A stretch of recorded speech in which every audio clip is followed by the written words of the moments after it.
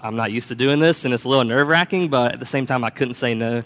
And I just really appreciate Matthew trusting me and asking me and giving me the opportunity to talk to you guys this morning. So what's really cool is that I didn't tell John what I was talking about this morning, but fear is literally the first word on my notes right here. It's kind of crazy, right? So that's cool. I know, right? So I'm Andrew, by the way, if you don't know me. My name's Andrew, and Alexi's my wife, and we've been here at Origins for about 3 years now. So we love this church family, and we're really glad to be part of this family. So have you ever known anyone who had a fear of God, but not like a healthy fear of God, but kind of like a weird, supernatural fear of God? I grew up in Pickens, towards the mountains. I'm a hillbilly, and I remember growing up hearing things like, you better not do that, you'll get struck down by lightning, and stuff like that. Have you ever heard anything like that before? I mean, obviously, we should not sin, and we should do what we're supposed to do, but I've never actually seen anyone struck down by lightning by God.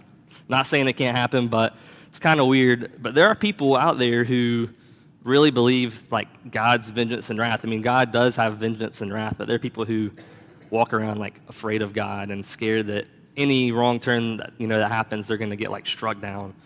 But we have grace, right? And we're not perfect. We're going to make mistakes. We're going to mess up. We should try to live a holy life as believers, but we're gonna mess up every now and then. And we have a community, right? We're not alone. We don't have to do this alone. We're doing this together. Today, we're going to be in Hebrews chapter 10, verses 19 through 25. If you want to start turning there, we'll read it in a second. But the reason I chose this passage is because Hebrews was written to Jewish Christians. And so we've been studying the Old Testament for the past however many months. And this passage right here does a really good job of drawing and connecting the Old Testament and the New Testament. And so I think it has something to say to us today, considering what we've been talking about. Jews feared God tremendously. If you think back to the Old Testament, the Ark of the Covenant, where the Ten Commandments was kept, an Israelite touched it and he was struck down, like he died instantly. Jews feared the presence of God. I think even Matthew talked about the word Yahweh and how, like, for Jews, they wouldn't even utter the name of God because they were just so afraid of God. And so this message is relevant to us today. So the author of this passage is telling the Jewish Christians, hey, I know you've been scared of God your whole life. This is the way you've been raised. But Jesus changed everything, and you can draw near to God. God wants to be near to you. And so this message was for the Jewish Christians, but it's also relevant to us today. And that's just the really cool thing about the Bible, is that even though this book was written thousands of years ago, every word in here can be applied to our lives in 2019, which is awesome. And so this passage has something to say both to those of us who are believers and to those in this room that might not be believers yet. And so we are going to read Hebrews chapter 10, verses 19 through 25.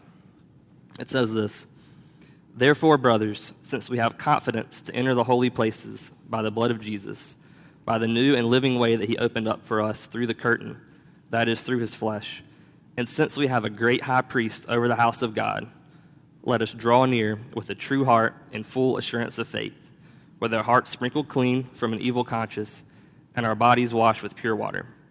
Let us hold fast the confession of our hope without wavering, for he who promised is faithful. And let us consider how to stir one another up to love and good works, not neglecting to meet together, as is the habit of some, but encouraging one another, and all the more as you see the day drawing near. Let's pray. Father, thank you so much for today. Thank you for the opportunity just to worship you, Lord. We pray for our church family who's in Guatemala, God. We're so excited for the opportunity that they have to be on mission for you. And Lord, we are so supportive of that, and we are just praying that you would change lives, both of our team members and the people they come in contact with this week. Lord, we thank you for your word. I pray that you would speak to us today through this passage. Lord, I pray that your spirit would be in this room. You would change hearts, Lord. I pray that you'd speak through me. And we're just excited to see what you're going to teach us today. In Christ's name I pray. All right, so one thing I really like about this passage is that the author of Hebrews tells us to do something, but he gives us a reason why first. I don't know about you, but I'm kind of stubborn. Like if someone tells me to do something and they don't tell me the reason why, I'm probably going to question them or just not do what they said because I'm a rebel like that. And there's a lot of that in the Bible, and I submit to God's word, so I do it. But I really like it when the Bible says this is why you should do this, and then tells you to do it. So that's one thing I like about this passage. So the first word in here in this passage is therefore, and anytime you see that in the Bible, the word therefore is referencing something that came before it, right? So we want to know what came before therefore in verse 19. So we're not going through the whole book of Hebrews right now in church, so I just want to kind of give you just a very quick overview of what's been happening in the book of Hebrews. Like I said, we don't know who the author of Hebrews was, by the way. A lot of people say that Paul wrote Hebrews, but we really actually don't know. There's not like a consensus. But we do know that the audience was Jewish Christians, like people who now follow Jesus, but they are Jewish. They grew up in that environment.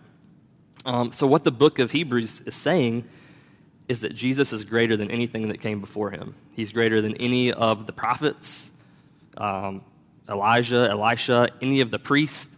It even says in Hebrews that Jesus is greater than Moses, which for Jews, that would have been pretty radical to say that Jesus is greater than Moses, because to Jews, like God, Moses, right there. Saying that these things, prophets, priests, and Moses are all less than Jesus would have been pretty appalling to Jewish people who heard this. Earlier in chapter 10, which is the chapter we're in, right before this, in verse 12, I think we have that. It'll be up on the screen. It says, when Christ had offered for all time a single sacrifice for sins, he sat down at the right hand of God. So for Jewish people, they had to make sacrifices for their sins, right? So they're making sacrifices to the priests, they're killing animals, bringing in grain offerings, and they're continually having to do this. But what verse 12 says is that Jesus made the one-time sacrifice for all of sins, and then he sat down at the right hand of God. The importance of that is that when he made that sacrifice, he was finished. It was over. The work was done, right, on the cross. So in our passage in verse 19 says, therefore, since we have confidence to enter the holy place, it's saying because Jesus made this sacrifice, we now have confidence to enter the holy places. So verses 19 and 20, therefore, brothers, since we have confidence to enter the holy places by the blood of Jesus, the new and living way, Jesus is the new way. The old way to approach God for Jews was to make these daily sacrifices, to go through the priests. The new way is through the blood of Jesus. And he opened this up for us through the curtain, and that is through his flesh. So what this is saying is, for the Jews, they would make these sacrifices to the priest, and once a year, the priest would go into the inner room of the temple and make sacrifice to God for the sins of all the people. And there was this thick curtain or veil that separated that inner room from the rest of the temple, because that's where the presence of God resided. And if anyone other than the priest went into that room, they'd be struck down in the presence of God. This is one of the reasons why the Jews were so afraid of God and his presence. So when this passage right here says that when Jesus opened up the curtain through his flesh, on the cross we see in the Gospels when Jesus died, the veil in the temple was ripped in half. And that's a really, really beautiful symbol of the fact that we now have access to God. Like that veil does not separate us from God anymore. Jesus is the way. So this passage is saying we have confidence to enter the holy place by the blood of Jesus. It's the new way. It's the living way, not the dead way of animals dying and sacrifices and all that. It's a new and living way that we have access to God. And it says in verse 21, it says we have a great high priest over the house of God. So Jesus is the new high priest, not a priest who's going into the inner room making sacrifices to God once a year. Jesus is our priest. He is our way to God. So what I want to say to you first is this is the explanation of what's about to come and what we're going to talk about. And obviously what comes next is for believers. But if you don't know Jesus, this is the gospel right here. This is the gospel. We have access to God through Jesus Christ. We have access to God because of Jesus. We don't have to be afraid. We don't have to be scared of God. God wants a relationship with us. God wants to know you.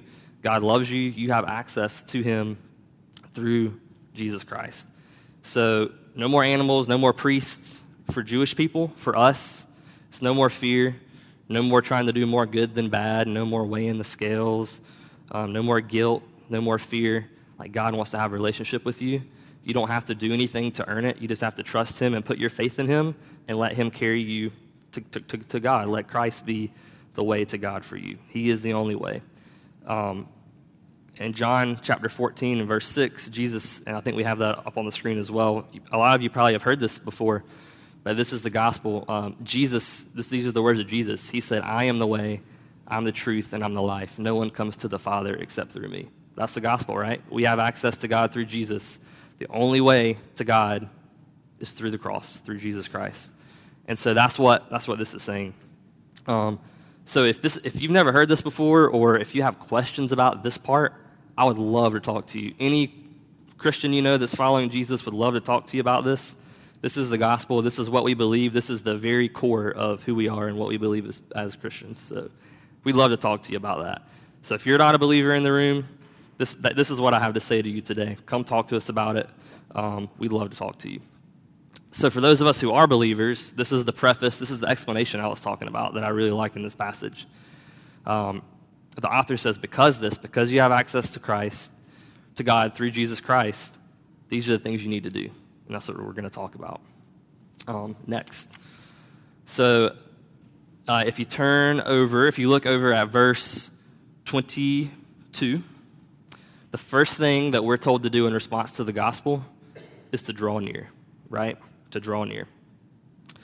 That verse says, verse 22, let us draw near with a true heart and full assurance of faith, with our hearts sprinkled clean from an evil conscience and our bodies washed with pure water. That's the first response to the gospel, draw near.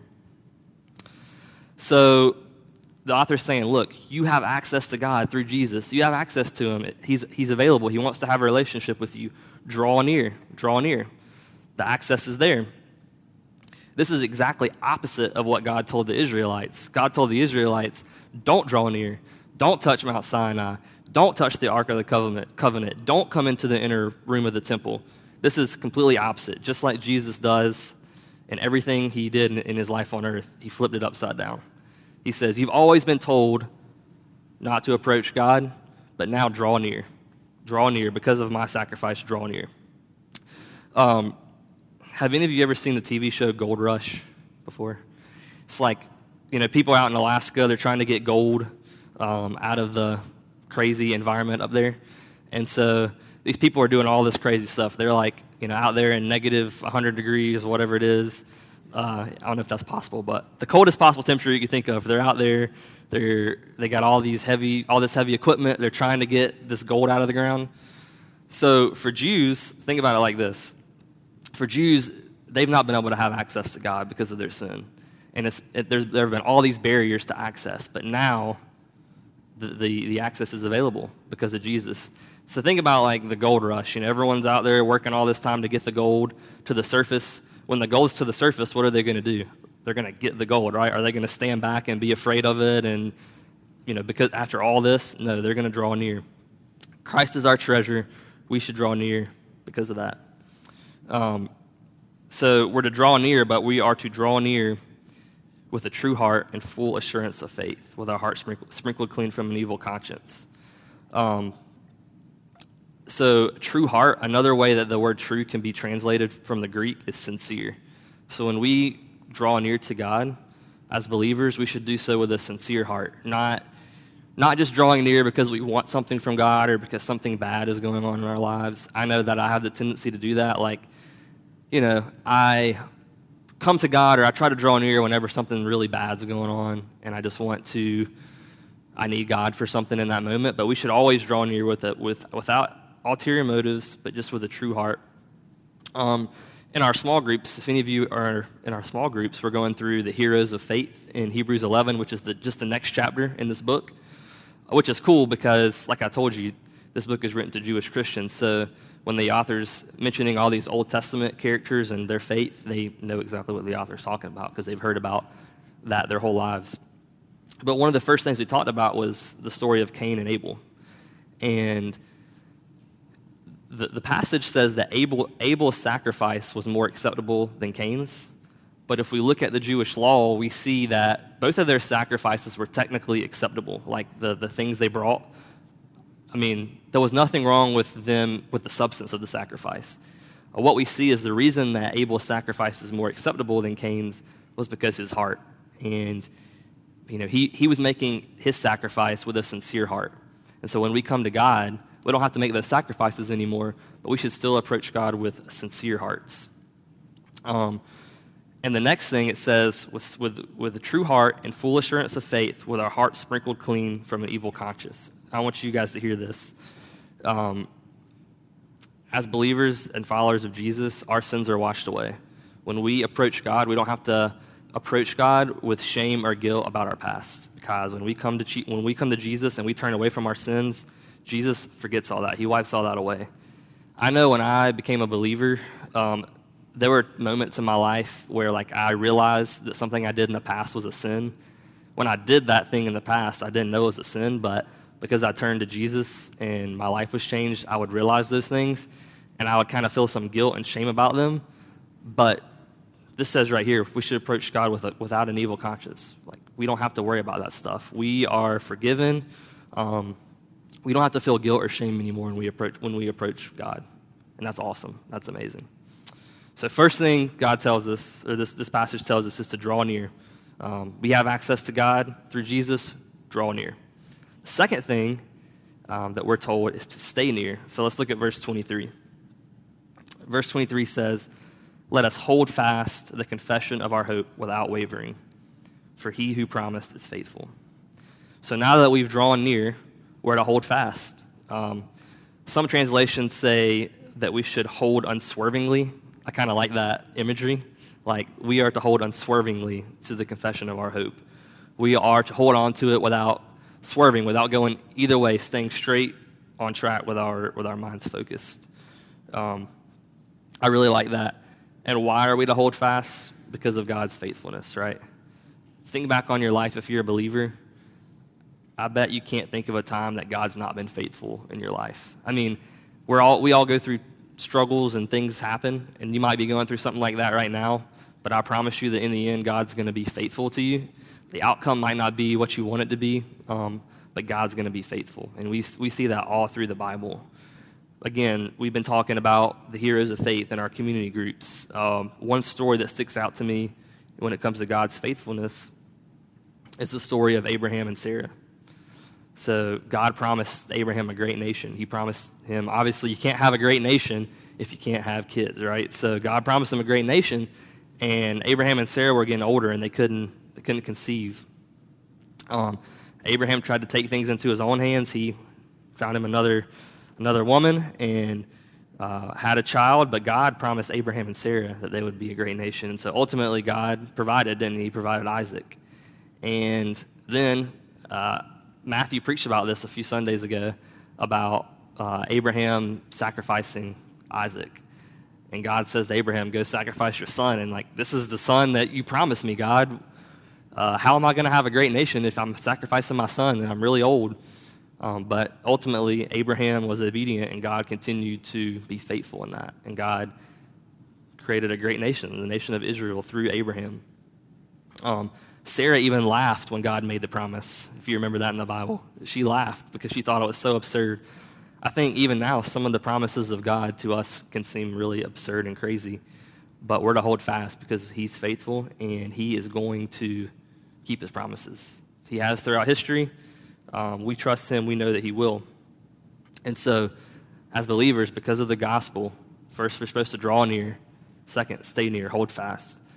The third thing that we're to do is to be in community. So let's look at verses 24 and 25. 24, and let us consider how to stir up one another to love and good works, not neglecting to meet together, as is the habit of some, but encouraging one another, and all the more as you see the day drawing near. So because of the gospel, we're supposed to encourage each other, stir up one another to love and good works. It's pretty hard to do that kind of thing by yourself. Again, this was written to Jewish Christians, right? So think about if you grew up in a culture where you have to do all these sacrifices and there's all these rules, and then you're told you don't have to do that anymore because Jesus. there's a lot of people that still thought they had to do all that stuff, and they didn't believe Jesus was the Messiah. So it was really important for these Jewish Christians to stay in community, because it's pretty much impossible to go against the grain by yourself. I mean, there are examples of people doing this, but we are so much better together, and we're so much better when we do things in community. And so, just as it was important for Jewish Christians to be in community, it's important for us to be in community as well. We live in a culture that, it can be hard to be a Christian. Maybe it's a little different in the South, but I know that there are a lot of things, that we do that are opposite of what culture says, right? And so if you're trying to do that alone, if you're trying to fight that fight alone, good chance you're not going to be successful. We need to be in community. And when we're in community, we stir each other up to love and to good works. I can think about our community groups here at Origins, some of the good works that have been done and have come from that. I know that a few community groups in recent weeks have taken meals to a nonprofit ministry here in Greenville that helps and mentors underprivileged teenagers. That's awesome. That's love and good works. I know that this may maybe not be community groups, but here at Origins, several people have gotten together and provided meals to people who just recently had babies. So that's one less thing they have to worry about. That's love and good works, right? Our teams in Guatemala, they took a week off to go and serve people in another country because they believe the gospel's true. That's love and good works. It's hard to do any of that kind of stuff alone. It's nearly impossible. I was talking to someone here at Origins a couple weeks ago, and they were telling me about how they ran a half marathon, which I couldn't do. I could do, but it'd be hard. But the person was telling me, I asked him, I was like, did you train for this half marathon? Did you get ready? And he said, well, I trained for like 5 or 6 miles, but I didn't train for the full half marathon. And I was like, all right, well, how'd that go? Did you finish? And he said, actually, it went really well. He said, because the first 5 or 6 miles I was ready for, but then the last half of the race, there were people all along the trail encouraging and cheering us on, and he said that helped me get across the finish line. And I finished the race, and I didn't walk any. I ran the whole race. That's encouraging, right? He probably wouldn't have been able to finish the race if he was out there running by himself with nobody along the trail to support him. So when we're in community, when we're together, we can do so much more, and it's a lot easier for us to get towards the goal line, to get across the finish line. If you follow Jesus, community should be a priority. Let's look at verse 25. It says, and this is kind of like, this might step on some toes. I hope I do step on toes, actually. I was going to say I hope I don't step on toes, but I think anytime we read the Bible and we're like really trying to apply it to our lives, it steps on our toes. It's not comfortable. Like Matthew says all the time, there's coffee in the back. If this hurts your feelings, I'm sorry. But when I was reading this, I was thinking about this, and anytime I'm reading the Bible, or if I'm going to talk to a group of people, or no matter what, I want to apply it to my own life as well. Because if we're just reading the Bible for head knowledge, it doesn't change any of us, and we just become really arrogant, prideful people who think we know a lot about the Bible, but we don't really know anything if our lives and our hearts aren't changed. So my prayer is that as we talk about this, God changes my heart, God changes your heart. That's the goal. So verse 25 says this, not neglecting to meet together, as is the habit of some, but encouraging one another, and all the more as you see the day drawing near. So in these first three, there's 3 commands here. The first 2 commands are positive. It says, draw near, draw near. Second command is stay near. But the third command is both positive and negative. It says, be in community, but don't neglect to meet like some other people do. So I think there's a little added emphasis to this third one, because the author doesn't say, draw near, make sure you don't stay far away like a lot of people are doing, or he doesn't say, hold fast, but make sure you're not letting go like all these other people are doing. But with the community, he says, don't neglect to meet together. And I think that's really important that the author's emphasizing this. I think back to when Lexi and I first started coming here to Origins. So graduated from college, we got married, we moved to Greenville, started coming to Origins, loved Origins, loved the whole atmosphere, and we're really excited about getting involved and being in community and all this kind of stuff. And probably 3 months in, we started getting really frustrated, and we were like, really just angry and bitter and all this kind of stuff. And we were saying, no one loves us at Origins. We're not fitting into the community. No one's reaching out to us. No one's remembering who we are. No one's inviting us to their house for dinner. We're mad. We're angry. And we were talking about it, and a lot of you in the room, we were mad at you, and we thought you just didn't love us and all this kind of stuff. And so one morning, I texted Matthew, and I was like, hey, can I meet you for breakfast? He's like, sure, no problem. Met for breakfast, and I told Matthew all this stuff. I was like, we're just so frustrated. No one's reaching out to us. We don't feel part of the community, blah, blah, blah. And Matthew basically just turned it right back on me. He's like, started asking me these questions like, who have you invited to your house? What have you done? Have you put in the work? You've been coming to our community group with 4 people. Have you tried to go to another community group that has more people you can meet and be outside of your comfort zone? And I just kind of like sat there in silence and, all right. I don't really have an answer to that.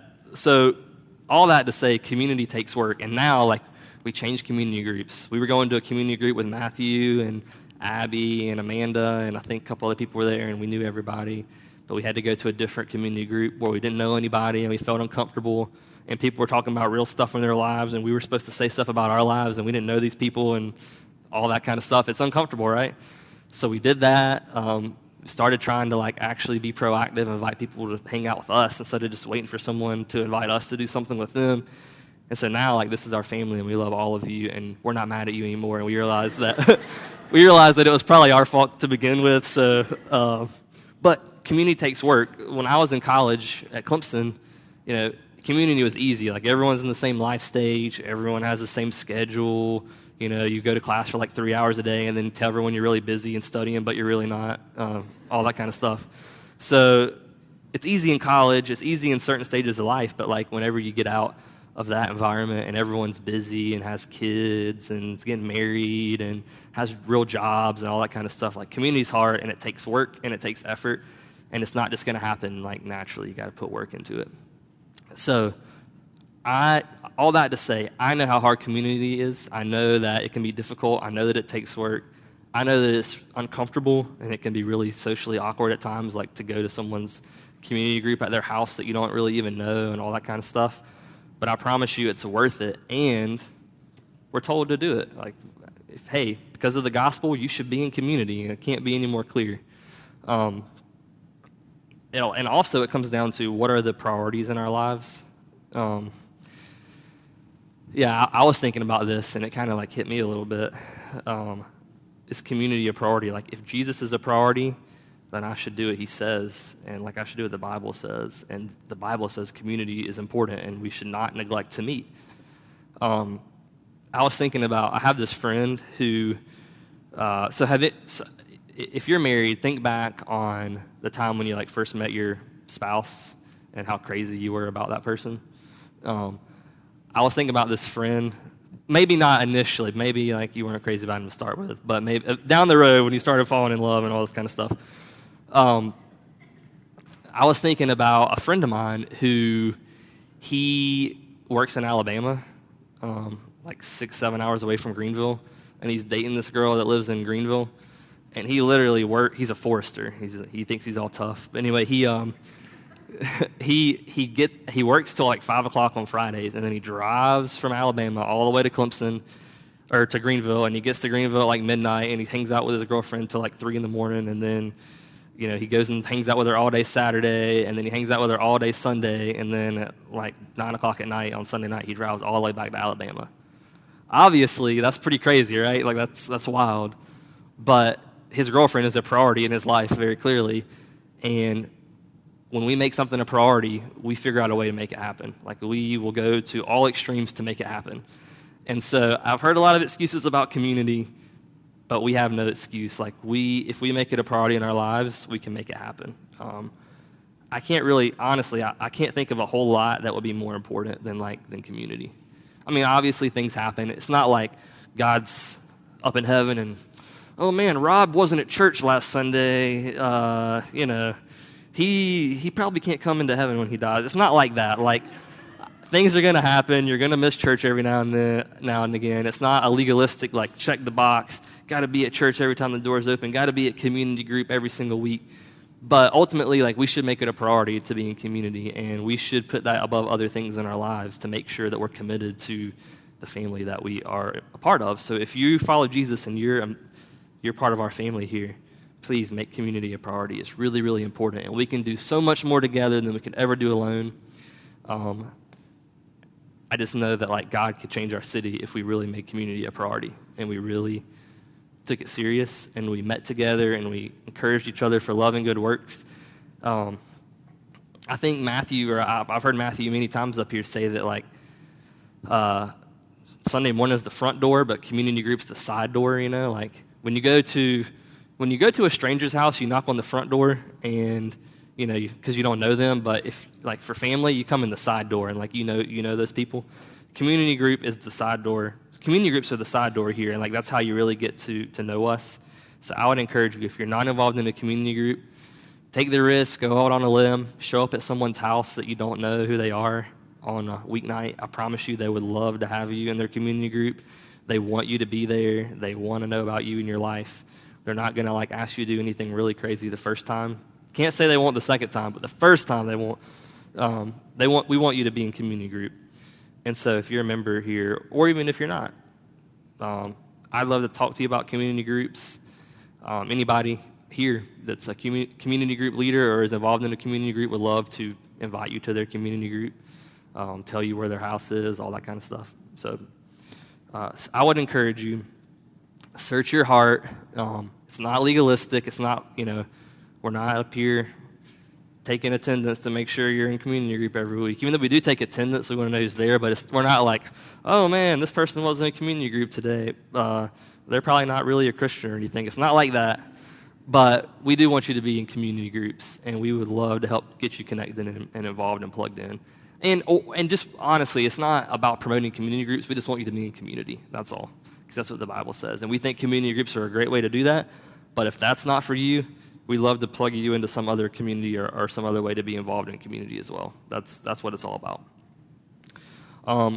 So yeah, that's the third thing. Because of the gospel, be in community. Don't neglect to meet. Be in community. So anytime we read the Word of God, we kind of have, or hear the Word of God, we have a choice. We can either respond to it or we can choose to not respond to it, right? Pretty obvious. We have thousands, hundreds of thousands of choices a day. Every movement you make is a choice, just like this is a choice. We have a choice to respond. If you're not a believer, if you are not following Jesus, we talked about the gospel. We have access to God through Jesus Christ. Like, we don't have to worry about anything else. We don't have to worry about good versus bad. We don't have to worry about rituals or sacrifices.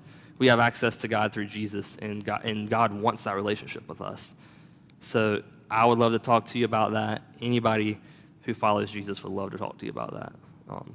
So if you don't know Jesus and you have questions, please talk to someone. If you do know Christ, there's 3 commands. We have access to God. We should draw near. We shouldn't be afraid of God. No fear, no shame, no evil conscience, not coming to God scared or anything else. But we should approach him with confidence, and we should draw near to him, not just in our time of trouble or need, but always. Not only should we draw near, we should stay near, because God's faithful, and he's not going to let us down. Shouldn't let our doubts or struggles, we all have doubts, we all have struggles. We shouldn't let those get in the way of staying close to God. Life is like a roller coaster. There's ups and downs, and there's struggles and trials and all this kind of stuff. But we should stay near to God in the highs and lows. Sorry, this song just popped in my head about that. Sorry, a little distracted. Anyway, I'm not going to sing. I will spare you all that. And then we should do this. We should do all this in community. We should be in community. It's really important. I've emphasized it as much as I know how to emphasize it. That community is really, really important. So, and I promise you, this is the third thing. This is the third thing the author tells us to do. But I would say it's pretty hard to do the first 2 things if we don't do the third thing, right? Like when we are in community, it's so much easier to draw near to God. It's so much easier to stay close to God when we're in community. Like there have been times where I can think of a lot of times in community where like just crazy things happen. There was this one time I was in this little guys like community group in college, and there was this guy in the group, and his name was Walt. And he was like a semester away from graduating with his engineering degree at Clemson. And we're in the community group, and we're all sitting down talking, and Walt's like, so guys, I've been thinking about this, and I want to talk to you guys about this, but I think I'm going to drop out of school and go open a climbing gym. And we're like, dude, you are a month or 1 semester away from graduating. Like, don't do that. We all need to be in community. We all think of stupid things, and we all try to do stupid things, and we need people to help us stay on track. So Walt graduated from Clemson. I don't know if he would have graduated if he wasn't in community. Okay, he would have opened a climbing gym that probably would not have worked out. So I know that I've had a lot of really crazy ideas, and I've needed people in community to help me stay on the right track. So it's easier to draw near. It's easier to stay near when we're in community. So let's pray. Father, thank you so much for today. Thank you for your word and for what you have communicated to us today. I love whenever your word comes alive and whenever there are clear instructions, even when it steps on our toes. So, Lord, I just pray that you would help us to draw near to you, Lord, to find community, to take your word seriously, Lord, and to just really focus on our access to you, God. It's just so amazing and so awesome that you have given us away. I pray that we would never, ever, ever take that for granted. In Christ's name I pray. Amen.